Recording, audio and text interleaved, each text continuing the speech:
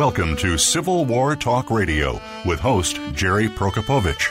Our program covers all aspects of Civil War history, from the battlefields to the home fronts, and features guest experts, plus insight from your host as they discuss the most critical period in American history. Now, here is your host, Jerry Prokopowicz. This is Civil War Talk Radio. I'm Jerry Prokopowicz. If you're listening to this show, then you already know the numbers of Gettysburg. 90,000 federal troops, some 70,000 in Lee's army, more than 50,000 casualties in 3 days. But there's another number, 80,000, the number of horses and mules in the two armies that fought there. And their story is rarely told. We'll talk about horses in the Civil War at Gettysburg and beyond, with licensed battlefield guide Chris Bagley, author of The Horse at Gettysburg, Prepared for the Day of Battle. That's tonight on Civil War Talk Radio.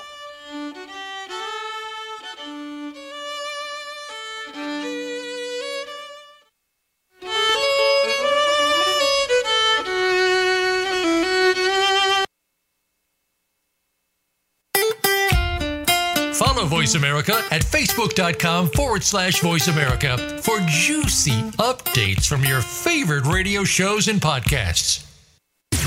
Voice America programs are now available on your favorite connected device, including Amazon, Alexa, and Google Home. Through streams with Apple Podcasts, TuneIn, and iHeartRadio, listening to your favorite show is as easy as saying the show name followed by the word podcast. Hey, Alexa, play Finding Your Frequency podcast. If that doesn't work, try adding on TuneIn or on iHeartRadio or on Apple Podcasts.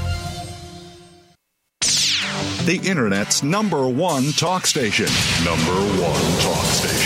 VoiceAmerica.com.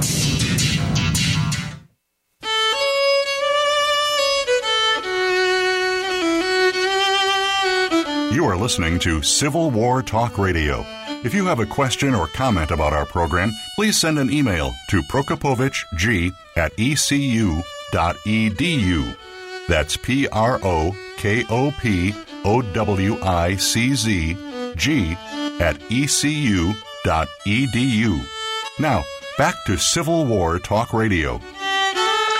Welcome to Civil War Talk Radio. I'm Jerry Prokopowicz, coming to you tonight from the third floor of the Brewster Building on the campus of East Carolina University, home of the Pirates, but not speaking for the Pirates, speaking just for myself, as I always do here at Civil War Talk Radio, and my guest likewise speaks only for himself. Well, it's good to be back. We've had 2 weeks without a live show. It's been spring break here on campus, and while I was away, the ECU women's basketball team won the conference tournament, and they're going on to the NCAA tournament. This hasn't happened in, 15 years at least here at ECU, so it's a big deal. The women's team had been picked to finish last in their conference. Instead, they finished third, then they won the tournament. The baseball team is underway. They're doing great. They're nationally ranked. Softball's off to a good start. Lacrosse, there's plenty of bandwagons for me to jump on here if one of them falters. But there's also local good news on the Civil War front to share with you. Today is the 15th of March, 2023, as you're listening, and most of you are not listening live, I know. But if you get this in time, March 27th at 10 a.m. in Goldsboro, North Carolina, come downtown, 201 South Center Street, for the dedication of the newest Civil War Trails sign that you've seen if you live on the East Coast, those Civil War Trails signs all over the place. And there's a new one going up to commemorate the actions of the 135th USCT, United States Colored Troops, in Goldsboro. It was a local initiative to research and put up this marker. So check that out on March 27th if you're in the area. Other good Civil War news, the American Battlefield Trust just bought 140 acres at Bentonville, North Carolina, site of the biggest battle in the state where I'm sitting during the war. And it's a beautiful battlefield. If you're ever in this part of the country, check out Bentonville. It's not a national site, it's a state site, and it's still in the middle of nowhere pretty much. So the land was still available, and they're able to get some of that. And apparently, in further news, the American Battlefield Trust is looking at purchasing some of the endangered land at the Wise Forks battlefield, also here in North Carolina. So lots of activity going on. Wise Forks is not out of the woods. I did follow up and donate some of your donations to the show to American Battlefield Trust for just that purpose. Actually, I take it back. I donated that for the Dowdall's Tavern at Chancellorsville Drive. We'll donate more to Wise Forks, and I donated to that already, and urge you to do the same. Lots of other news coming up. When you're away 2 weeks, the backlog builds up. We've got Stephen Ambrose Historical Tours trips coming up in May and October. I think the May bus is full. Look forward to meeting everybody when we go, but look ahead to the October 2023 trip. And the Civil War Institute is coming up at Gettysburg College in June 9 through 14, 2023. If you sign up for that, let them know you're a listener to this show, and they will give you a 15% discount. What you can do with that discount, I'll tell you in just a few minutes, but let me keep sharing the news. There's all kinds of things, as I said, to catch up on. We've got a schedule for the rest of the semester, for most of the semester. I won't read the whole thing. But next week we'll have Dylan Carroll with what I believe is his first book called Invisible Wounds, Mental Illness and Civil War Soldiers. Then we'll have John M. Satcher, and I may be saying his name wrong. I'll fix it by then. Confederate Conscription and the Struggle for Southern Soldiers. On the 5th of April, Bruce Chadwick will discuss Fort Sumter. The book is called The Cannon's Roar, Fort Sumter, and the Start of the Civil War, an Oral History. How can one do an oral history when everyone's dead? We'll find out. On the 12th, Faye Yarborough joins us for Choctaw Confederates, the American Civil War in Indian Country. And on April 19th, we will celebrate, if all goes well up till then, the 600th episode of Civil War Talk Radio. And returning for that, we'll have special guest Harold Holzer, who helped start this program 20 years ago and has been a longtime friend and supporter of the show and a friend of mine. So he will be back to talk about all he's doing. He's got new books in the hopper. He's written 50 books. We'll have plenty to talk about. On the 26th of April, Jessica Zaparo, This Grand Experiment, When Women Entered the Federal Workforce in Civil War Era Washington, D.C., On May 3rd, John Avlon, Lincoln and the Fight for Peace. And then on May 10th of 2023, Ty Sedgley and his book, Robert E. Lee and Me, A Southerner's Reckoning with the Myth of the Lost Cause. I've had more people write asking if I could get him on the show than almost any guest I can remember. And happy to say it's going to happen. That'll bring us to the Hallowed Ground Tour, no live show on May 17th. We'll do the rest of the schedule another time. You can find it all, as always, on www.impedimentsofwar.org. While you're there, click on the PayPal button to donate to the Civil War book and other objects, bourbon, drinks, whatever it is I want to buy. I'll tell you what I'm going to buy is something nice to commemorate and personal brag time coming. My daughter's achievement in May, she will be finishing medical school. In fact, this week is match week. I'm thrilled to say she's thrilled to learn that she has, in fact, matched with a hospital for her residency. They announced that on Monday of match week if you matched or not. And then you have to wait all week till Friday to find out where you're going to be working the next 4 years. And apparently, she tells me some of the graduates don't get connected to a hospital. A hospital doesn't get a graduate. And some people thus spend all of match week from Monday through Friday frantically interviewing, trying to get connected. And this just seems bizarre. How can there be situations where doctors can't find employment? Do we have so many doctors that the price of healthcare has gone really low? I don't think that's happened. Anyway, the good news is she will be a doctor, or not like me, but a real doctor in just a few weeks, celebrating that in May. So couldn't resist sharing that news with you tonight. Back to impedimentsofwar.org. While you're there, is to donate to the show, Civil War Book Fund, not limited to books, not tax deductible. And think of it, 600 shows, 600 episodes. If you donate $30, that's, if I have my math right, 5 cents per show. There is nothing you can buy for a nickel today except an hour of Civil War talk radio. Now, of course, you may be saying, I can get access to all 600 episodes for just 5 cents a piece, but I could also get them for free by not donating. I ask you, are you that desperate to save 5 cents?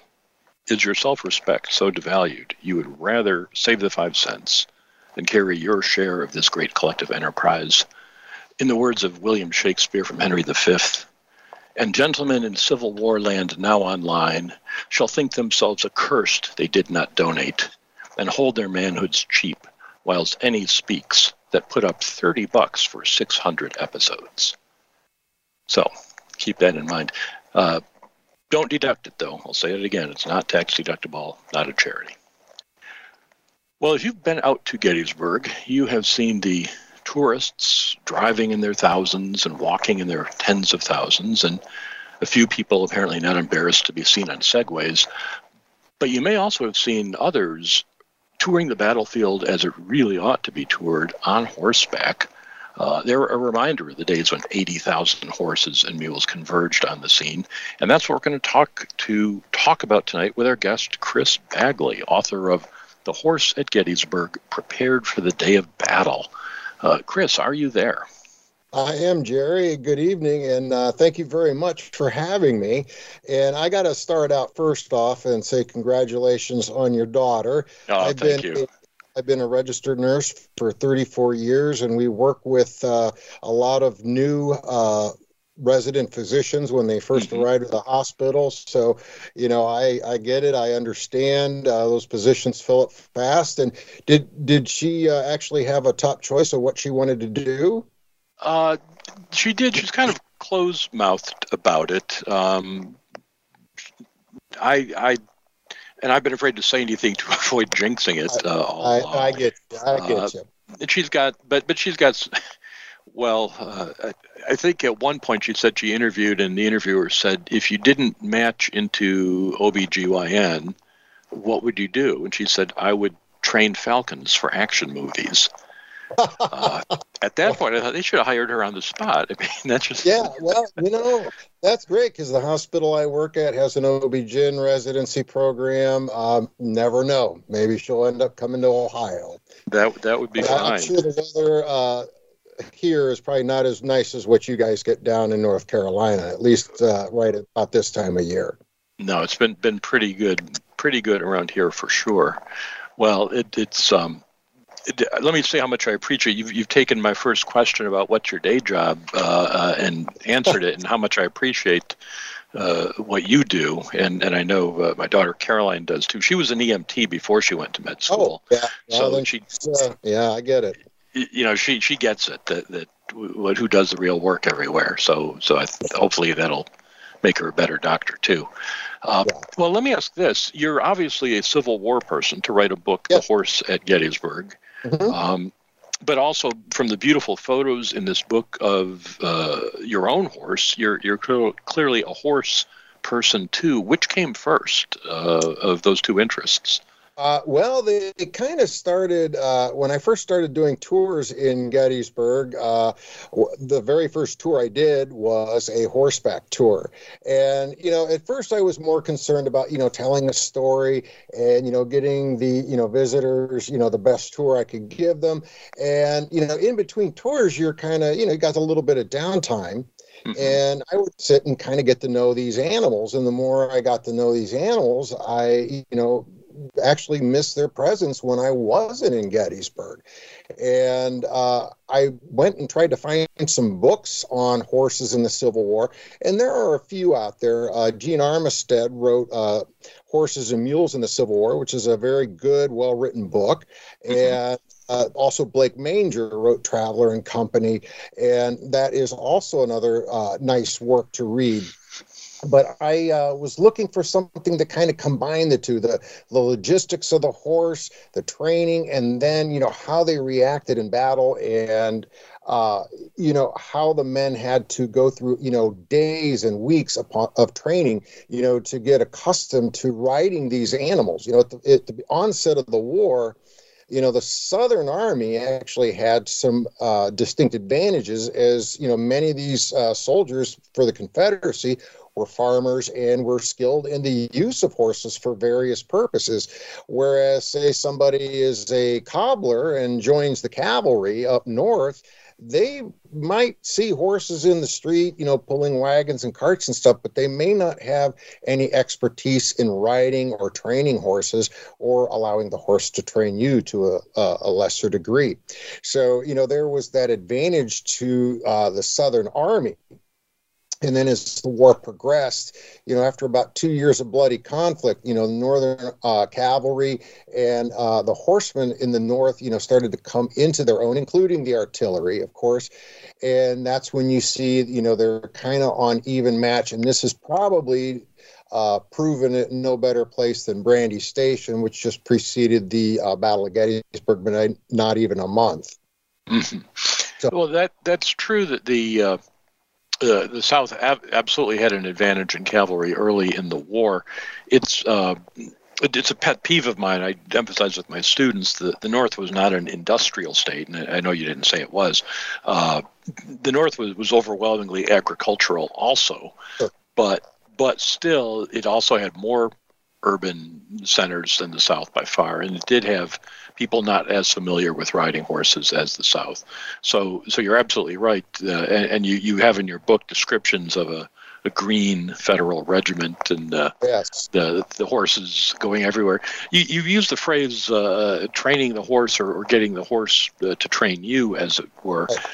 This was a real individual sort of experience, I guess, for a new rider, a new cavalry soldier to learn. Absolutely it is.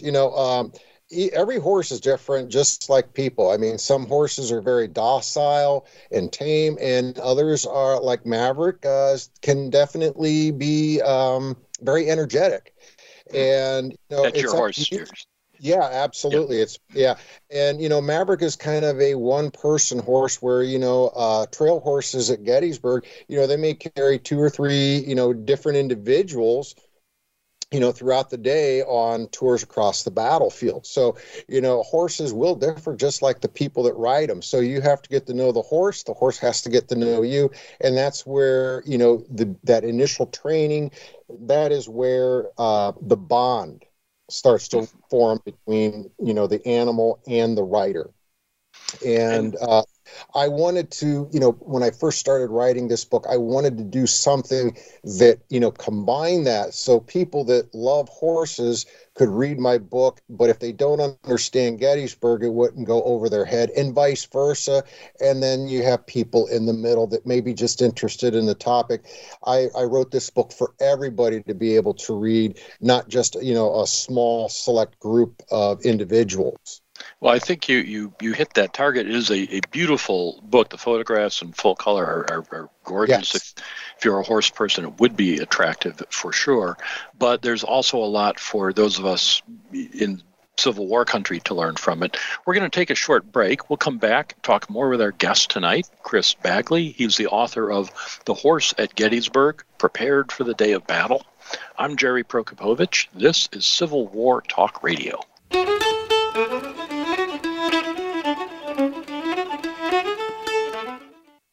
Stimulating talk gets those synapses in the brain firing really fast. All the time. The #1 internet talk station where your opinion counts. VoiceAmerica.com. Voice America is on LinkedIn. Connect with us today. Voice America programs are now available on your favorite connected device, including Amazon, Alexa, and Google Home. Through streams with Apple Podcasts, TuneIn, and iHeartRadio, listening to your favorite show is as easy as saying the show name followed by the word podcast. Hey, Alexa, Play Finding Your Frequency podcast. If that doesn't work, try adding on TuneIn or on iHeartRadio or on Apple Podcasts. Streaming live. The leader in Internet talk radio. VoiceAmerica.com.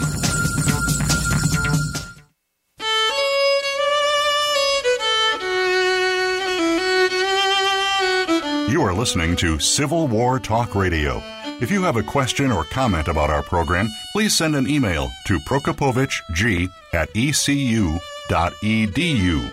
That's PROKOPOWICZ@ecu.edu.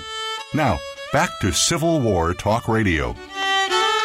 Welcome back to Civil War Talk Radio. I'm Jerry Prokopovich, talking tonight with Chris Bagley, author of The Horse at Gettysburg, Prepared for the Day of Battle. It is a book about horses in the Civil War. The focus is certainly on the Battle of Gettysburg, but for someone like me who does not ride horses, have done so a handful of times in my life. I've been on horseback, but don't know much about them. I learned a lot from this. The overwhelming impression I got, Chris, was that horses sound like a lot of work. Absolutely, they are. You know, when I would do tours at the National Riding Stables Horse Rescue, they would have usually, and it would vary on how busy they were in a day, 3 or 4 wranglers. And these wranglers, by and large, were young female girls that were, weighed about 110 pounds soaking wet. And they had the hardest job I could imagine.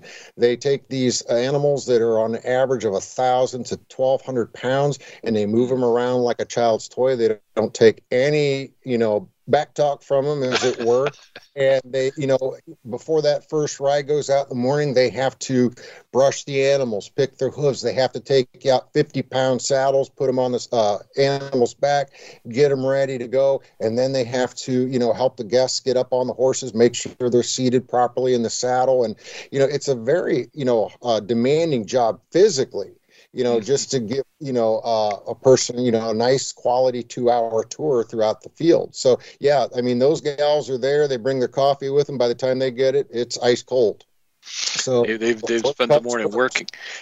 And now the same thing would be true then, of course, for a Civil War soldier. He's got to take care of his mount. There's no separate staff to do that for him. Yeah, well, the average Civil War soldier, whether it was artillery or cavalry, after you had your reveille, took your roll call, the next bugle sound that you would hear would be stable call, which was to, make sure your animals are squared away for the day. They got their morning feed and forage, water. They got their hooves clean, brushed down. Depending on what was on the agenda for today, they may be saddled up and, get ready to move out. And then once the soldiers were done doing that, then they could go and try to, grab something to eat before, maneuver started or they started, on a campaign. So, when you say they get something to eat or they feed the horses eat a lot. They can. Oh, yes. Yeah.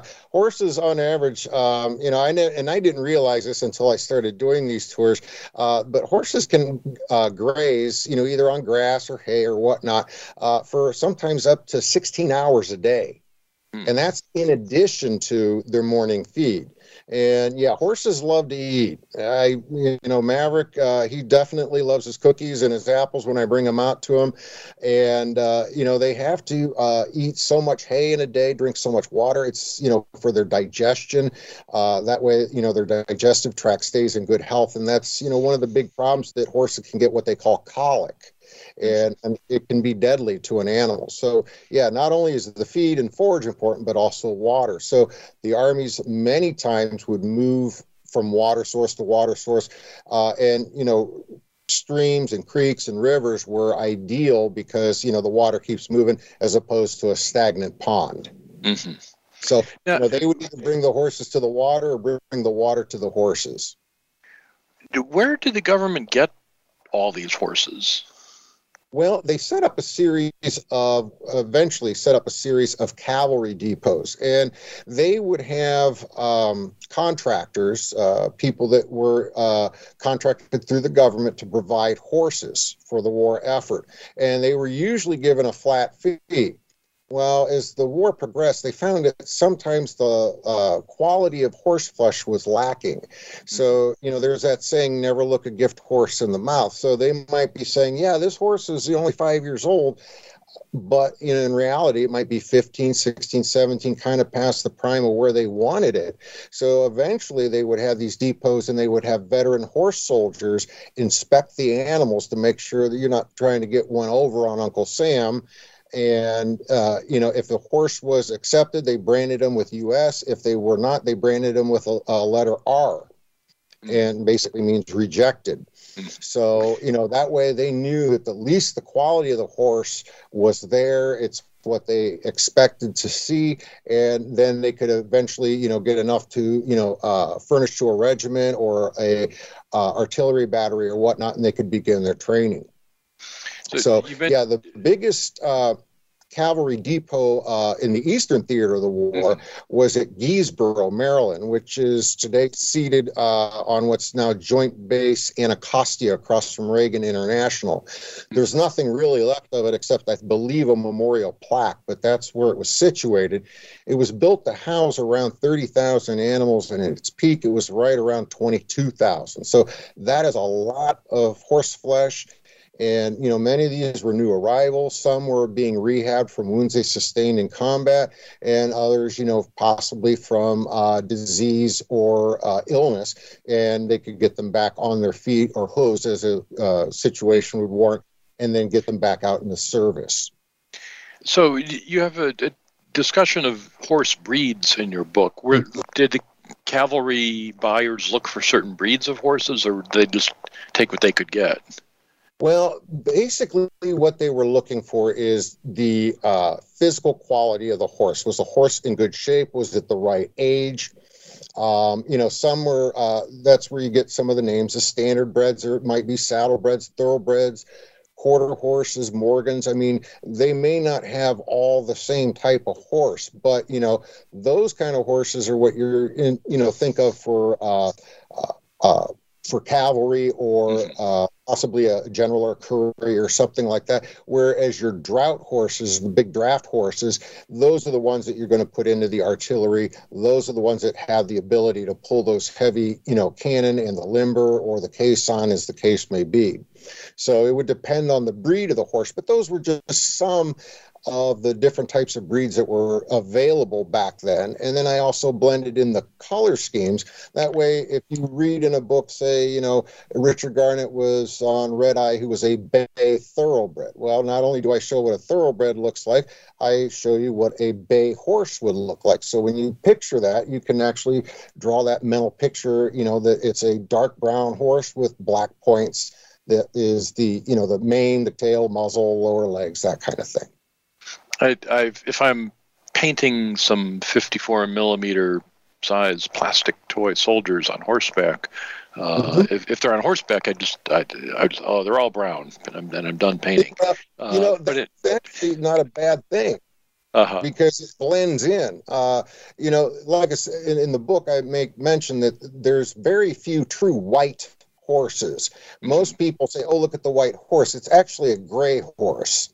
But the true white horse is the exception, not the rule. So when you're on a lighter colored horse, say something like a gray, it's going to stand out, or it may stand out, which might put you at risk of being a target. Whereas something that's brown, black, buckskin color, that might help, that would blend into the scenery, as it were, give you a little camouflage. Now, you pointed out that federal regiments often chose for those reasons darker horses, but the Confederates, at least at the start of the war, had to bring their own horses. So right. You'd have a lot of variety, I guess. Sure. I would think you would have a much greater variety in the Southern ranks just for that sole purpose. But, if you look at, drive by a field, by far and large, you're going to see basically the blondish type horses, grays, and also the reddish brown, which is a sorrel, and bay horses, or chestnut brown. Those are the more common colors, at least here in Ohio. Yes, there are other horses that have different colored coats. Some are very exotic, and some are just they're just standard middle of the run color. So, yeah, it's going to see that in the Confederate ranks, I think, a little bit more. You point out in the book, in a number of chapters, that the horse as an animal is not a predator; it's prey. Nope.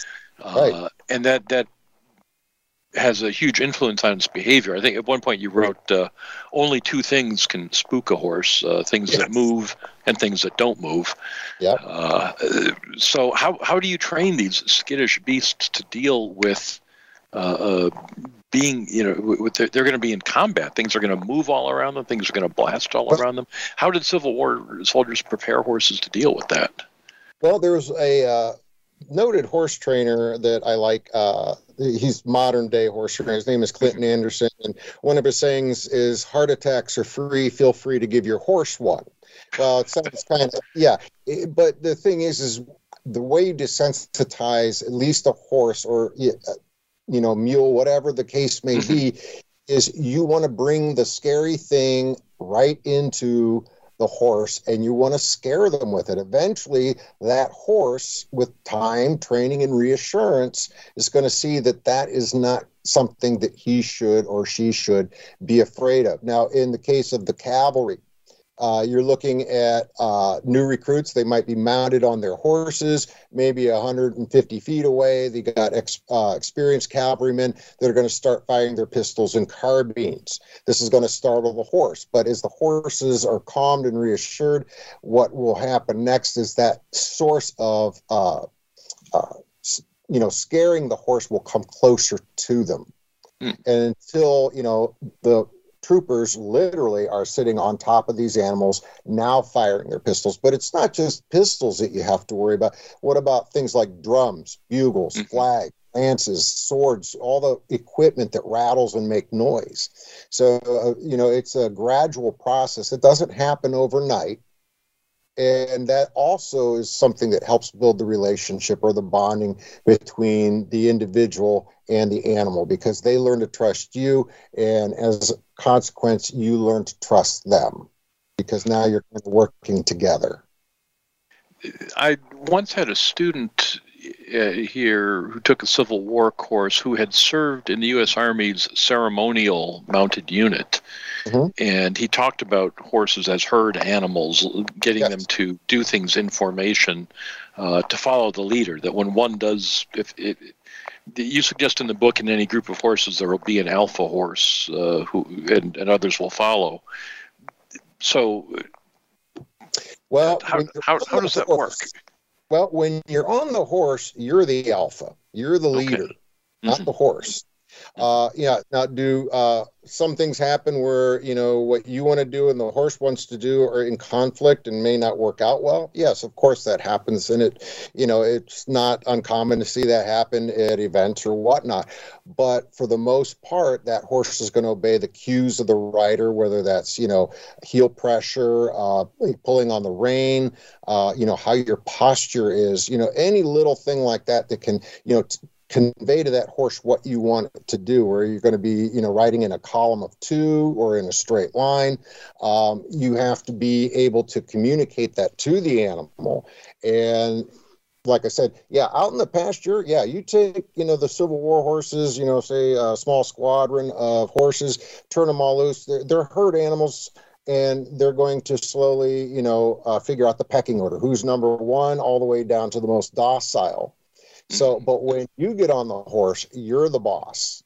And that's why it takes training and a building of a bond for you to be able to trust that horse, and it will in turn trust and have a bonding to you, which I think in many cases is why so many of the men, when they lost their horses, it hurt because it was like losing a family member. I mean, maybe your listeners don't own horses. I'm sure there's some that do. But what about dogs or cats or something, an animal that you've had around for 10 years, and now you're faced with the choice of seeing that animal suffer or having to put it down and put the poor thing out of its misery. So, it's not an easy thing to do. And when it's in war, it's not something that, you're given a warning. It can happen at any moment. It can be quick. It can be slow. Let me ask you about that. You at the Battle of Gettysburg, for example, you talk about how on the first day, Reynolds' troops have come up, the Iron Brigade has come up in support of Buford's cavalry at McPherson's Ridge and Herbst Woods, and they're fighting the Confederates of A.P. Hill. And the word has to get back to Reynolds, or back to Meade, rather, what's going on here. So a courier gets sent, and you say sometimes, and this is an example, a courier is told, go full speed the whole way, even though it will exhaust and possibly kill your horse. Yeah, so now, absolutely. What a difficult moment. Yeah, and that's especially if that horse, if you've just acquired the horse or it was just issued to you or whatnot, it may not be something that you would, but if it's a horse that you've had for a year and a half or whatever, yeah, that's horse is part of you. And that is something that, I believe it was Francis Adams of the 1st Massachusetts Cavalry said, he did his best for the horses, but, in order to bring a quick end to the war, if that needs to be done, then that's what you have to do. Unfortunately, I don't know if the courier that went from Reynolds to Meade, if his horse survived the ride. He made it in about an hour and 20 minutes, which tells me he didn't go at a full gallop the entire time. He probably staggered that horse. It's like when you go out and jog. Some people will jog very quickly for maybe a minute and then they walk and, they kind of alter their pace. Mm-hmm. So, same thing with the horse. It could very well be that horse made it there in one piece and, survived that day. So the picture, the idea in the movies of a horse galloping at full speed for half an hour, they can't do that. No, I mean, you look at the fastest 2 minutes in sports, it's the Kentucky Derby. Mm-hmm. And the track is, I think it's about a mile and a half or something like that. And these horses, the fastest gallop I believe they clocked was 37 miles an hour.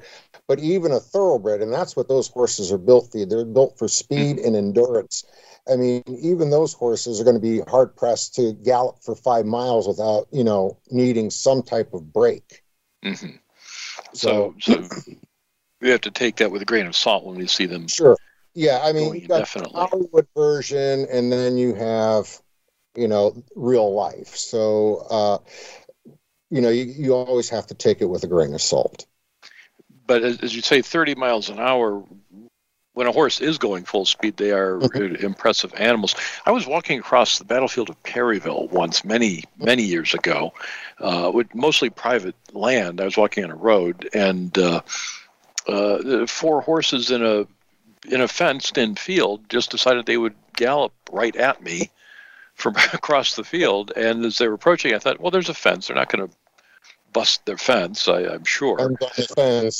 But boy, it was an intimidating sight. And I tried to extrapolate. Now imagine they were mounted with riders with weapons. Imagine how terrifying that would be. Yeah. And we see this on the 3rd day at Gettysburg in the East Cavalry Field. You talk about the 2 lines of soldiers charging at one another. Let's pause on that thought and come back. I want to ask more about things that happened on the field at Gettysburg, which are the topic of the book called The Horse at Gettysburg, Prepared for the Day of Battle. It's written by Chris Bagley, who is our guest tonight. I'm Jerry Prokopovich. This is Civil War Talk Radio.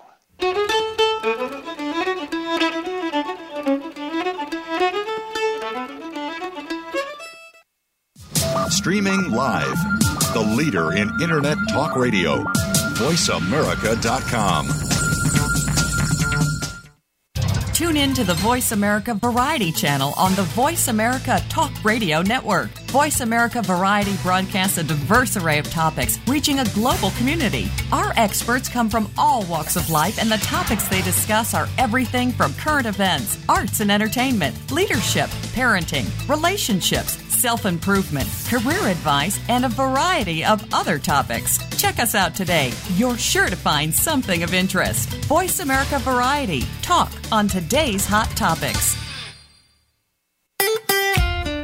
Follow Voice America at Facebook.com/Voice America for juicy updates from your favorite radio shows and podcasts. Stimulating talk. It gets those synapses in the brain firing really fast. All the time. The #1 Internet talk station where your opinion counts. VoiceAmerica.com.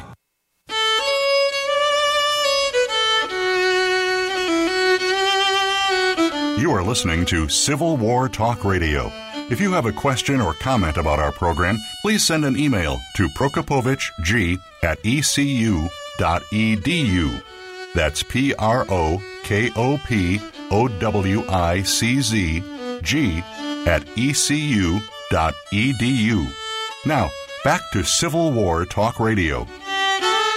And welcome back to Civil War Talk Radio. I'm Jerry Prokopovich, talking tonight with Chris Bagley, author of The Horse at Gettysburg, Prepared for the Day of Battle.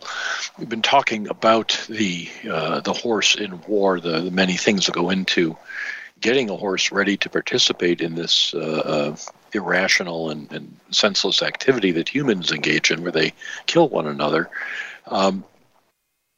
The fighting at Gettysburg by cavalry was sometimes on horseback, as we saw Custer and Hampton and the cavalry field on day 3. But there's also a lot of dismounted fighting. And in mounted fighting, horses wouldn't run into one another, I suppose. Well, if you look at some of the accounts, Jerry, especially on July 3rd at East Cavalry Field, they said it was like when the two lines met and hit each other, it sounded like trees falling over.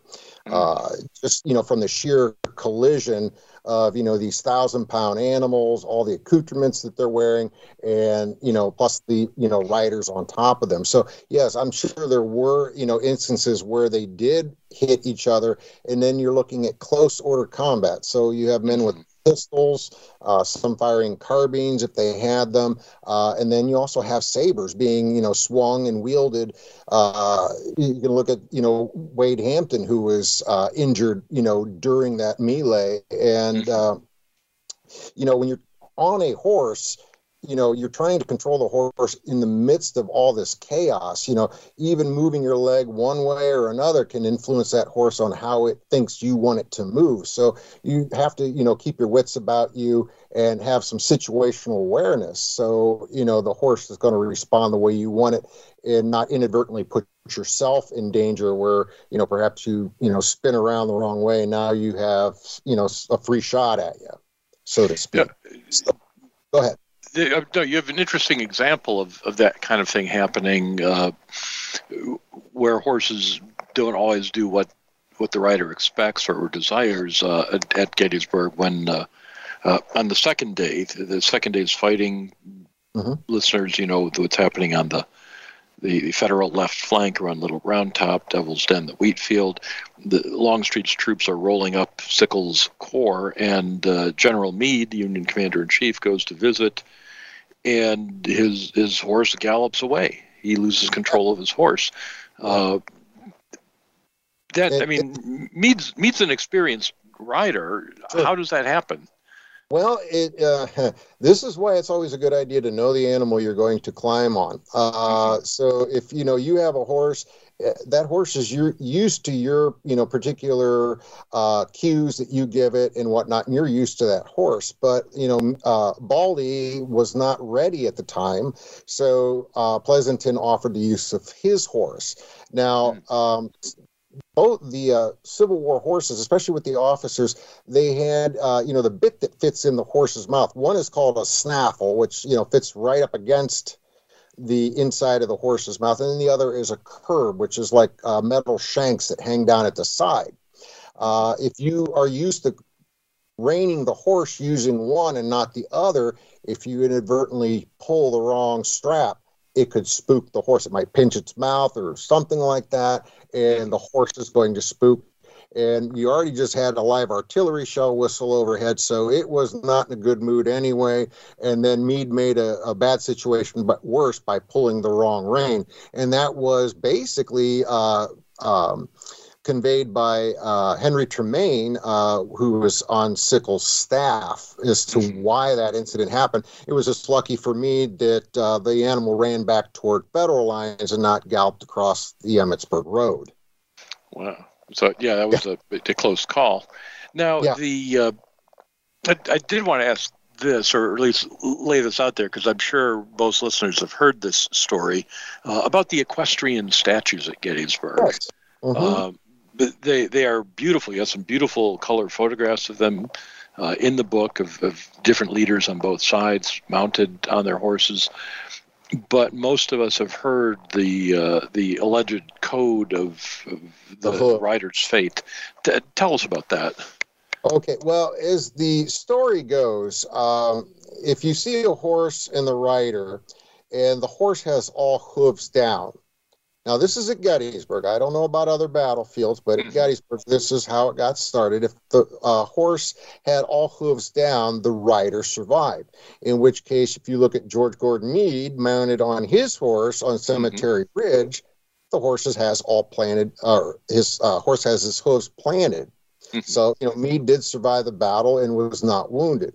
And then later that day, the equestrian statue of Winfield Scott Hancock was dedicated over on East Cemetery Hill. And by looking at that horse, you can see it has one hoof raised. One of the front hoofs is raised. So they said, oh, that means the rider was killed. And it further cemented it when in 1899, John Reynolds' equestrian statue is dedicated.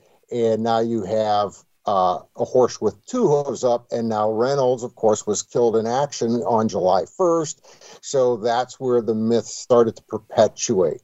But as time went on, they interviewed Henry Kirk Bush Brown, who was the sculptor of not only Meade, but also Reynolds' equestrian statue. And they came out point blank and asked him, was this what you meant to convey? Was the fate of the rider? And he said, no, it has nothing to do with the fate of the rider. Now, I will say this, for the longest time, up until 1998, the coincidence held true. But Reynolds was a man of action on July 1st. That's how Henry Kirk Bush Brown wanted to portray him. He has Meade on his horse staring across the fields at Robert E. Lee, the two men locked in gaze, for the rest of time. But in 1998, now you have James Longstreet, and his horse was unveiled. And that horse not just doesn't have one hoof up, it has half of the back hoof up. So he's 1.5. Now, what does that mean? Well, it means nothing, really, because that myth was disproven back in 1915. So I always tell people, is it a coincidence? Yes, up until 1998. Now it is not. It's, just something fun to talk about on tours. But I always make sure to let the people down easy, especially if they're around, family or friends. I just say, well, you got to, look at the facts, and the facts, support, what the sculptor himself said. That's so true. When in a museum or on a battlefield and you're giving a tour, somebody knows something cool. Hey, did you know one hoof means they're wounded, two means they're killed, and of course it's not true. Then you want to leave them so they go home with some different fact where they can be the one to say, hey, I know something you don't. You don't want to embarrass them. Obviously, you know that from being a better tour guide. Now, I learned so many interesting details from this. A horse needs can get by on 3 hours of sleep per night. Yeah, if you look at horses out in the field, you may see them, and they might be standing there very quietly, and they may have one of their back hooves just kind of cocked slightly. And that usually means the horse might be just resting, and they can sleep standing up. They have what's called a stay apparatus, which basically we don't have. So if we fall asleep standing up, we're probably going to fall over. The horse is able stand with its legs locked and it will not fall over. But horses do lay down and they do sleep. They don't need as much sleep as we think that they do. You know, we're judging them by our standard, not theirs.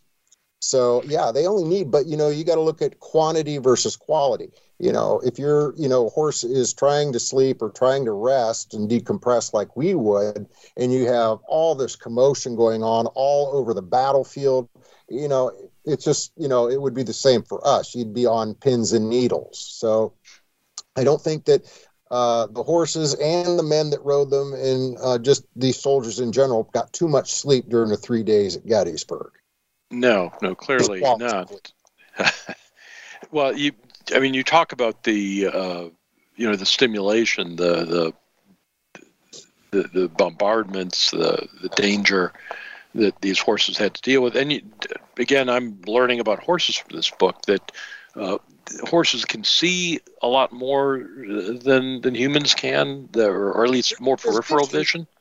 Well, the horses have one of the largest eyes of any land-based animal in North America, but their vision is pretty much right on par with ours. Now, they are susceptible to things like blindness, cataracts, forms of ocular cancer, and, you know, other ailments. But in a horse that's in good shape, you know, their vision's about 20/30, 20/40, somewhere in that vicinity. But what makes them unique is their peripheral vision. They have peripheral vision that encompasses 350 degrees. So the only blind spot that the horse has in its back is right where the tail is. And I always tell people this is why you never walk right up to the back of a horse, make your presence known, come in from the side or at an angle. That way they can see you. And the other blind spot is just away from their snout and out about 6 feet and down to the ground. So when a horse is negotiating down a slope or something like that, you want to relax the rein and allow that horse to drop his head so he can see or she can see where they're going.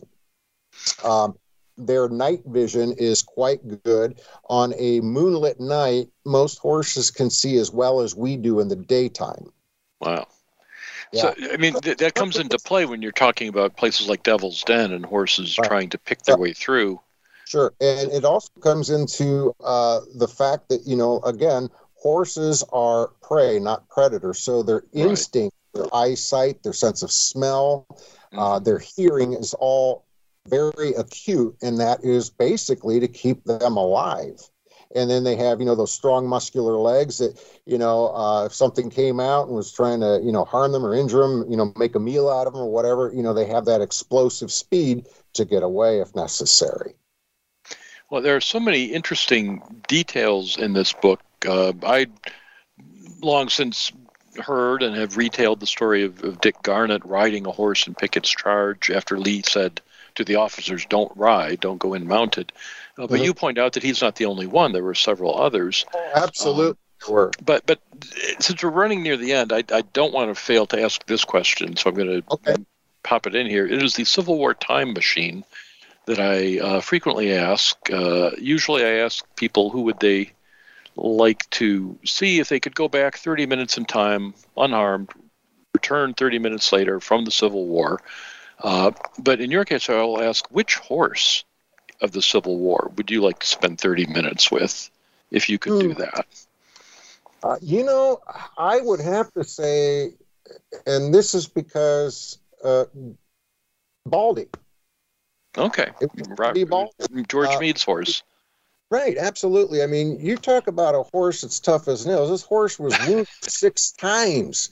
6 times, and the last one was at Gettysburg. And, you know, Meade tried to spur him forward. He wouldn't go. And, you know, there are pictures of Baldy out there. You can, you know, type them in and see his photograph. And you can also see what's left of Baldy hanging in the Grand Army of the Republic Museum in Philadelphia. They have his head and neck stuffed inside the museum. But, you know, I always wanted to, you know, see that horse and just to see, you know, what his personality and demeanor were, you know, just because, you know, you got a horse that was wounded 6 times and you know, he survived and outlived Meade by 10 years. It's fascinating to keep going back. The bond they must have had must have been something. This book is, I see it's Gettysburg Publishing is the name of the publisher. Where can people get this book? Is it generally available? Well, yes. You can go to, if you're interested in getting a copy, obviously GettysburgPublishing.com. Mm-hmm. You go there and pick up a copy. And I believe Kevin has some signed editions in his inventory. Jim Schmick, who is a local businessman in the Gettysburg area, I believe he's in Mechanicsville. He owns Civil War and more. Mm-hmm. And he has a very nice selection of Civil War books, so you can certainly shop local and try him. If you happen to be in Gettysburg, obviously the Visitor Center carries copies of it. The Heritage Center. We have the Gettysburg Bus Tour Center, the Jenny Wade House. And sounds like it's all around. Like we and then if all else fails, and you're in Nome, Alaska, and you're not going to get out of the house anytime soon, you can always go to Amazon.com and pick up a copy, and it's also available on Kindle through Amazon.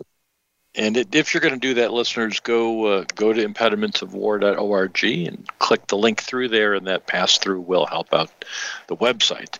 But take a look at this book. It is beautiful and informative. I learned more about horses this week than the previous 50 years. We are out of time. Chris, thank you so much. Listeners, the book is called The Horse at Gettysburg, Prepared for the Day of Battle. The author is Chris Bagley, and it's been a pleasure talking with you about it, Chris.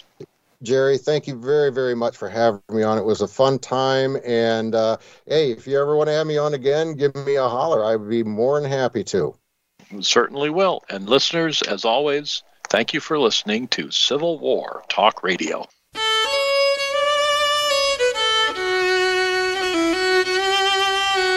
Thank you for embarking on a part of American history this week. Civil War Talk Radio with Jerry Prokopovich can be heard live every Wednesday at 4 p.m. Pacific Time, 7 p.m. Eastern Time on the Voice America Variety Channel. Have a good week.